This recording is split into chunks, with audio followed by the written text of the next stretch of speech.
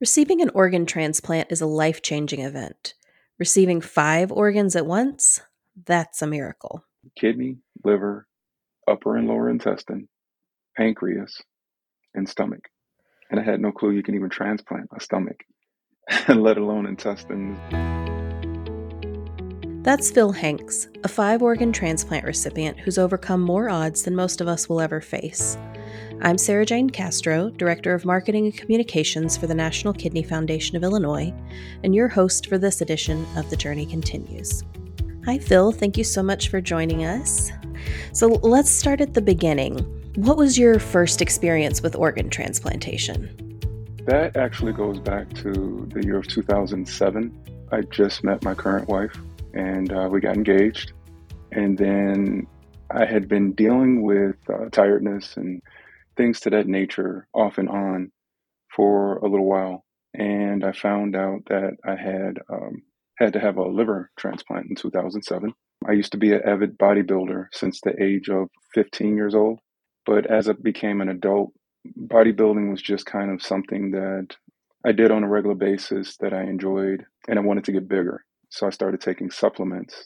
I wasn't doing steroids or anything to that nature, but I was taking exorbitant amounts of protein, creatine, and other different supplements that were supposed to be more or less natural. They weren't supposed to be harmful and things of that nature, but I was doing them in abundance. So that's not to call those things out and say that they did harm my liver. However, the doctors did suspect that that's where it began. I was doing 60 grams of protein per shake, and I worked out 3 times a day. Every day except for Saturday and Sunday, I'd probably take a break. So, did you have any other health issues at the time that may have contributed to your liver issues? Actually, no. Like I said, I was approximately 315. I was trying to get bigger, but I started dropping body weight. And as I started dropping body weight, I once again I felt lethargic, tired. I had just enough energy to work out, but after my workouts, I was wiped. Before my workouts, I was wiped. During the day at work, I didn't have as much energy as I once had. It was for a life insurance policy. I wanted to increase my life insurance policy. They came out and they did a swab for DNA, and also through that swab they can tell, if there's any issues or anything like that they may have. It's in lieu of taking blood. And with that, I was then instructed that I needed to go see a doctor. I went and saw my physician, and when I saw him, they told me that my liver numbers were off. So they started running more tests, and what they found out was that I was in fourth stage liver, not failure, but I had liver cancer. And the liver is one of the only organs in the body that can regenerate itself. However, I was so far along that it was past that point. How did you feel when you got that news? Shocked, utterly shocked. I had never been seriously ill, never had a broken bone, and now they're telling me that I needed a liver transplant. So that was pretty shocking. I can imagine that would be very shocking. How long did you have to wait before you got the transplant? Well, I did a number of things before seeking the transplant. I tried to go the holistic route, which actually did help. But once I was more or less convinced that I had no other options, is when I started seeking out the actual transplant itself. And it took me approximately 6 months. Okay, that's not too terribly long of a wait, but probably still kind of scary while you're waiting for that life-saving operation. Did you run into any issues while recovering? Oh, most definitely. During the liver transplant itself, the new liver had an extra valve that my old liver did not. Oh. So what they did was they sewed up that extra valve. Mhm. And once the operation was complete, they threw me into recovery. They left me somewhat open, I guess, in case they needed to go back in or if they were going to try to tend to that extra valve in a different way. But what wound up happening was in recovery, I bled out through that extra valve. Oh gosh. And so I was bleeding internally. And it was a nurse that came in. She found me. She's the one that began the crash procedures because the first step towards death is renal failure, and I was in renal failure at the time that she found me. Wow. On the table, when they got me back in the operating room, my heart stopped. So they had to reach in to my chest and massage my heart with their hand to keep me going. Oh my gosh. What was going on for your wife at this time? Had you guys gotten married at this time, or are you still engaged? We had just gotten married. So this must have been terrifying for her. You're newly married and your husband's experiencing not only a liver transplant, but kidney failure and heart stopping on the table. Like that must have been so scary for her. Yeah, I do feel bad for her. She hates when I tell that story. Mm, But we got married in July, and my liver transplant took place November 11th of that same year. wow. Oh my gosh. So with the kidney failure, did you have to go on dialysis at that point? Surprisingly, not. Basically, my kidneys never fully recovered from that, but they recovered, from what I was told, approximately 80%. Okay. And they kept getting better throughout the years after that. So that was in 2007. That was the first time I ever had to deal with an organ transplant of any kind. After that liver transplant and having to go back in, all of these scary things, what did your doctors tell you about the possibilities of needing an additional transplant in the future? They told me that it would be years, that that liver should have sustained, and that it would be a long time Hmm. before I had to face another a transplant, if I had to face another transplant. So, as a dad, what impact did that first transplant have on your family, being a father? It had a huge effect on me. My outlook on life was different. The way I handled different things that came about that would cause a normal person stress, I was more so calm. It just caused me to look at things differently. I was kind of stubborn back then when it came to the doctor's orders and things of that nature. I kept pushing because I needed to get back to work. I needed to get back on my feet. Yeah. Let's fast forward some. When did you know something was wrong leading up to your most recent transplants? I was fine. I went back to work. I thought it was, a good time to take my family on vacation, which we had done the previous year to Texas. And my wife has relatives there. Her cousin in administration. So her husband, who was a principal of a school, said, "Hey, you guys want to go to the gym?" He's advocate about working out. Of course, I agreed. My, at the time, 17-year-old son wanted to go, and he wanted me to show him some things from my basketball days and kind of challenge the old man to see if I still had it. So we went to the gym, and while I was playing just a pickup game with my cousin's husband and my son, I just simply waved my arm to kind of distract my son from making a shot. Mhm. When I did that, a pain shot up my arm and down my back.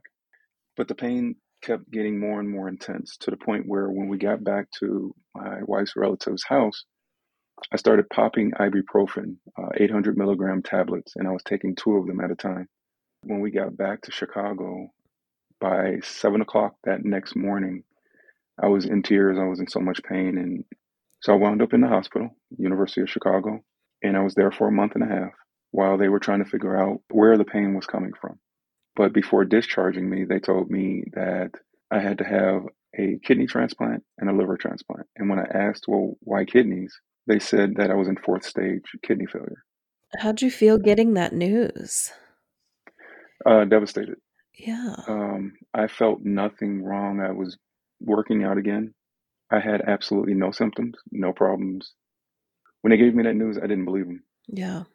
They told me that I needed a kidney and liver and that they could not do the transplant. So at that time, I really kind of broke down, thinking, okay, so is this it? Is this the end? But basically, what happened was from the 2007 transplant, there was scar tissue that had built up from that transplant while they were working on me, trying to get my heart going again and trying to save my life. There was a lot of scar tissue created around the pulmonary vein. And the pulmonary vein is the main vein that feeds all your major organs. Mhm. And the body is very resilient because what happened was the body started forming these other little veins to the organs, and it was just enough to keep the organs viable and keep them going. So what Northwestern tried to do is they tried to reopen the pulmonary vein by putting a stent in. And they tried three times, and three times they failed. They said that a new organ, let alone two, would not be sustainable with the pulmonary vein and the condition that it was in. So, what did they suggest? So the doctor there, he was kind of very disappointed when he couldn't get it accomplished. And he came back with another solution and said, well, I know a doctor at IU Health in Indianapolis where this guy specializes in stuff like this. Okay.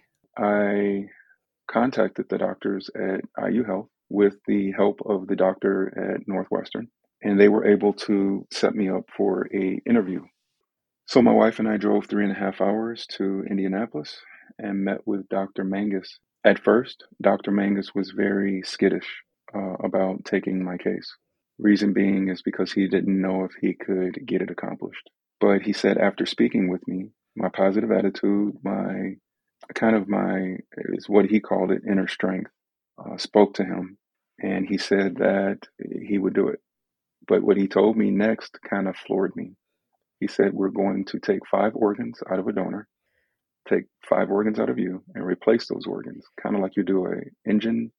Right. Like you're a total overhaul. Exactly. Wow.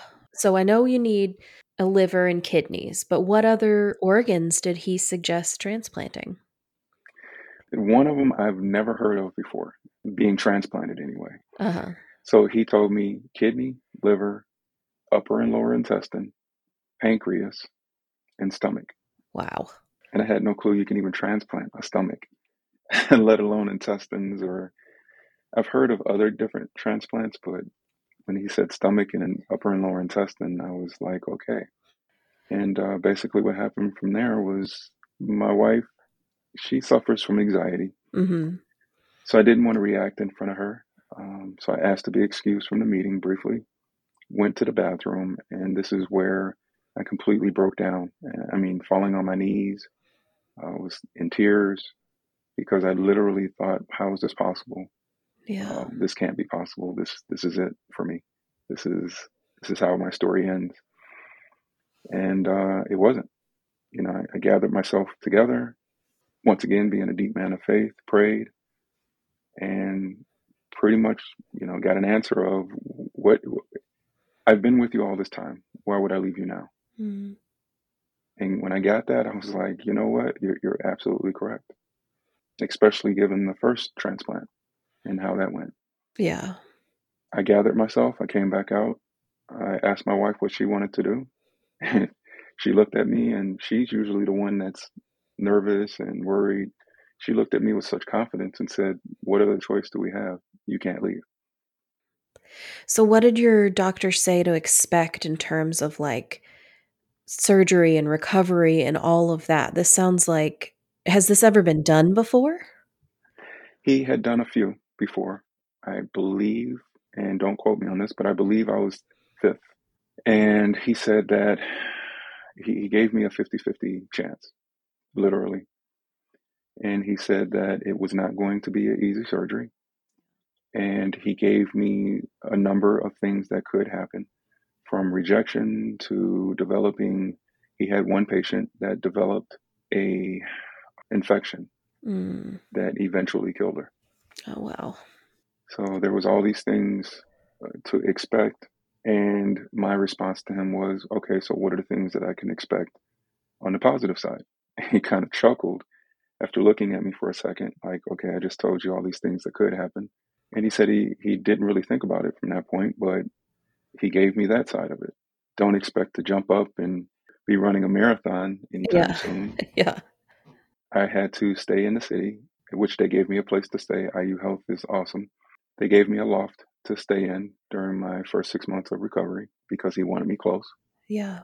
He told me about the psychological parts of it, which you don't really think about when you think about organ transplant. The fact that you're accepting someone else's organ, used to be in someone else's body.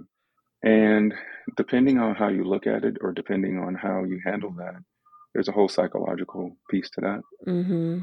Particularly with something like this, where, like, if you could get a portion of a liver or a kidney from a living donor, but in this case, someone has to die in order for you to get all 5 of these organs because they'd need to come from the same donor. Is that right?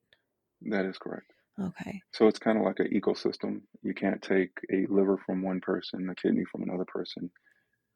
They prefer that it all comes from the same person because it's a environment. Yeah, your body has, like, less to fight against, I guess, in terms of rejection in that way. So, what kept you positive during all of this?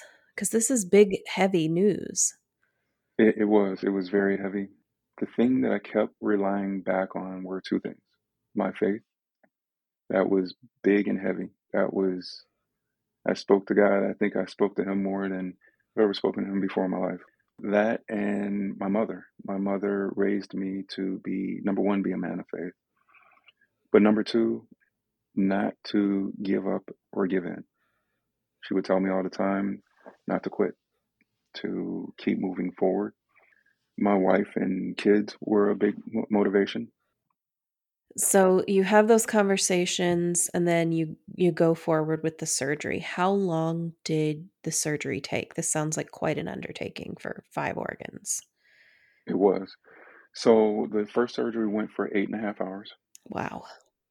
and that's where they did the liver, the stomach, the upper and lower intestine, and the pancreas. And then the next morning, they woke me up after that.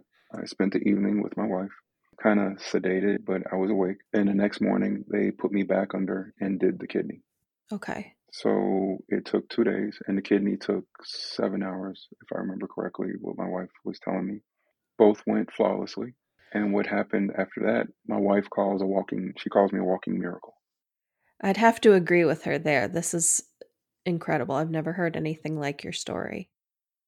What happened after that, a day and a half after the kidney was put in, I pushed myself. I remembered from the University of Chicago days that you have to get up and walk. You can't lay in the bed. You have to move. You have to get back up. And kind of what went through my head, it was kind of like a body check. Fingers worked, toes worked, felt the pain from, where they did the surgery, but it wasn't excruciating. And that was surprising to me. Yeah, that is surprising. Everything worked, everything checked out. So now I wanted to get up and kind of put my feet on the floor and test things out. And the doctor and the hospital were totally against it. They wanted me to take it easy, is what they kept telling me. And after arguing with them, they finally decided we'll let the physical therapist make the final decision. And the physical therapist was called into the room, and he came into the room and he said, well, if he wants to get up, let him get up. And it was a slow, painstaking process, but I did get up and I walked across the floor to the chair that they had in the room that they want you to sit in. And that was a day and a half after, all the major surgeries. That's incredible. Within weeks after that, I was walking the hospital floors around the nurses station, and I just kept pushing and pushing and getting better and better to the point where Dr. Mangus was getting very nervous.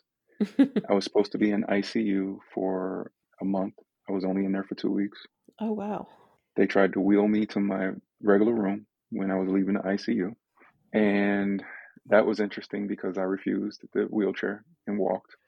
Everything was just miraculous. And I can't take credit for any of it. I always say that I'm just a passenger in all this, and God was at the wheel. Mm. Well, that's incredible. How long was it before you were completely back to your normal self and back at work and doing all the things you love to do? Well, I'm still not back at work yet. Unfortunately, with the position that I was in March, just before, I mean, literally a week before COVID hit, my job decided to give me a severance package and my last bonus. So, with that, um, my doctors want me to take off a year to a year and a half. So, April will be a year. Okay. But to answer your question, it was approximately 2 to 3 months. Okay. Wow, that's a much quicker recovery than I would have expected for such a big operation. So you're definitely a determined patient and ready to push yourself to be back on your feet, it sounds like. It took Dr. Mangus by surprise. He fought me a lot of the way, but has been my biggest cheerleader all at the same time, if that makes Mhm. sense. Yeah, absolutely. Were you able to learn anything about your donor? So I'm in the midst right now of trying to put together a letter. Okay. for the donor family. I would love to meet the donor family. However, it's a very sensitive topic, which is why it's taken me as long as it's taken me Yeah. to write the letter, because you have to keep in mind that they lost someone. Yes. Yeah. And with that being said, that kind of leads into how I'm able to be here. So I'm trying to keep that in mind, the fact that they did lose someone, but that person lives on through me. Yeah. I'm sure that they, in any way, will be happy to know that their loved one's organs are being cared for, that you're grateful, and that you're doing great things as a result of this person's gift after their death. What would you like to share with our audience about organ and blood donation?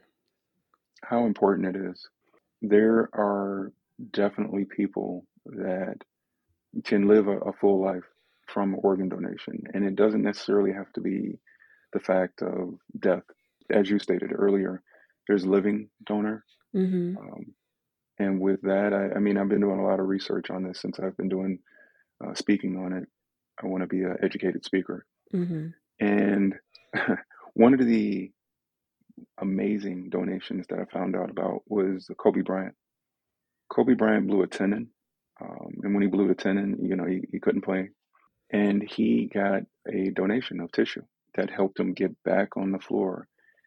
After blowing a tendon, usually it takes about a year before you even touch a treadmill or anything of that nature. Mhm.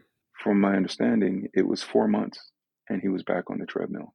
And within 3 months after that, so a total of seven, if I remember correctly, 7 months, he was back on the basketball floor and they won a championship that year. So, I mean, the fact that you could donate retinas and help a blind person see again, Yeah. it's just amazing. Donation is very important. And I also didn't realize the shortage. That's why I feel so blessed, because I had two donors.